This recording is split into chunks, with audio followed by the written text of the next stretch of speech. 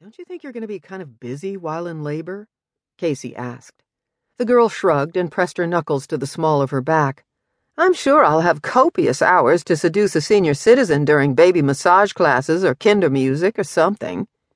Kinder music?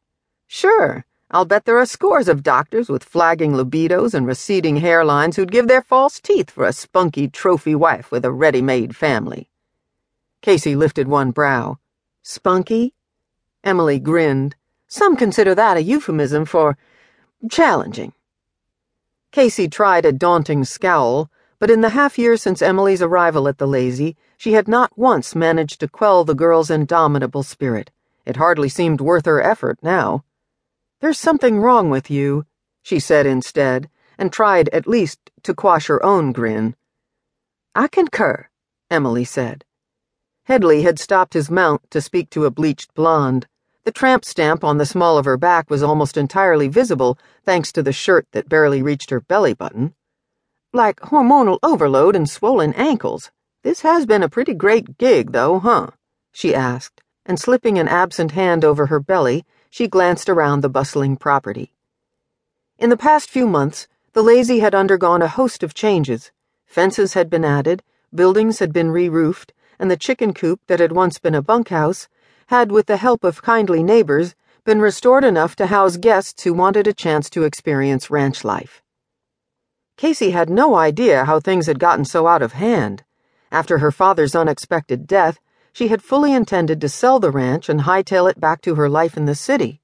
But a few unforeseen circumstances and the surprising arrival of a trio of teenagers had convinced her to stay a while, maybe take in a few paying guests, perhaps give a couple of horseback riding lessons. But then one of those above-mentioned guests had suggested a symposium on cattle sorting.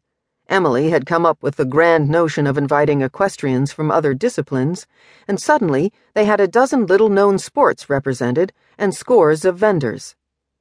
I don't even know how all these people heard about us, Casey admitted. She also wasn't sure how she felt about having so many people on her private property, but the extra income was more than welcome, as was all the help that had been so freely given over the past few months. There was rarely a day that some generous neighbor didn't amble past her after planting a new post or mending an antiquated implement. It's called the Internet, Emily said. If you'd come in from the barn every once in a while, maybe you would have heard of... Hey, she said, employing an exaggerated drawl as she smiled up at the man on the blue roan. That was some mighty fancy shooting. If those balloons were desperados, the townsfolk would have pinned a star on your chest by now. Thanks. Brooks Headley glanced down at them from his stout gelding. Not past his 25th birthday, he had unruly blonde hair curling out from beneath a stiff felt hat. To Casey, his round face and pointy goatee always made him look a little more like a billy goat than the Old West sheriff he hoped to emulate, but he seemed extremely popular with the female faction. It's hotter than the 4th of July out here, huh? Climate change, Emily said. He shifted his head, camel-colored hat tilting a little.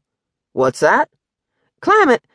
Never mind, Em said, making Casey think she really must be attracted to Brooks if she wasn't going to venture into her environmental spiel. Want some cider? It's made from the Lazy's own raspberries.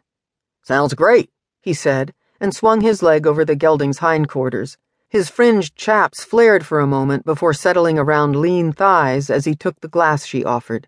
He drank it in one gulp, not seeming to notice that the cup was made of 100% compostable material. Emily was hell on wheels when it came to details.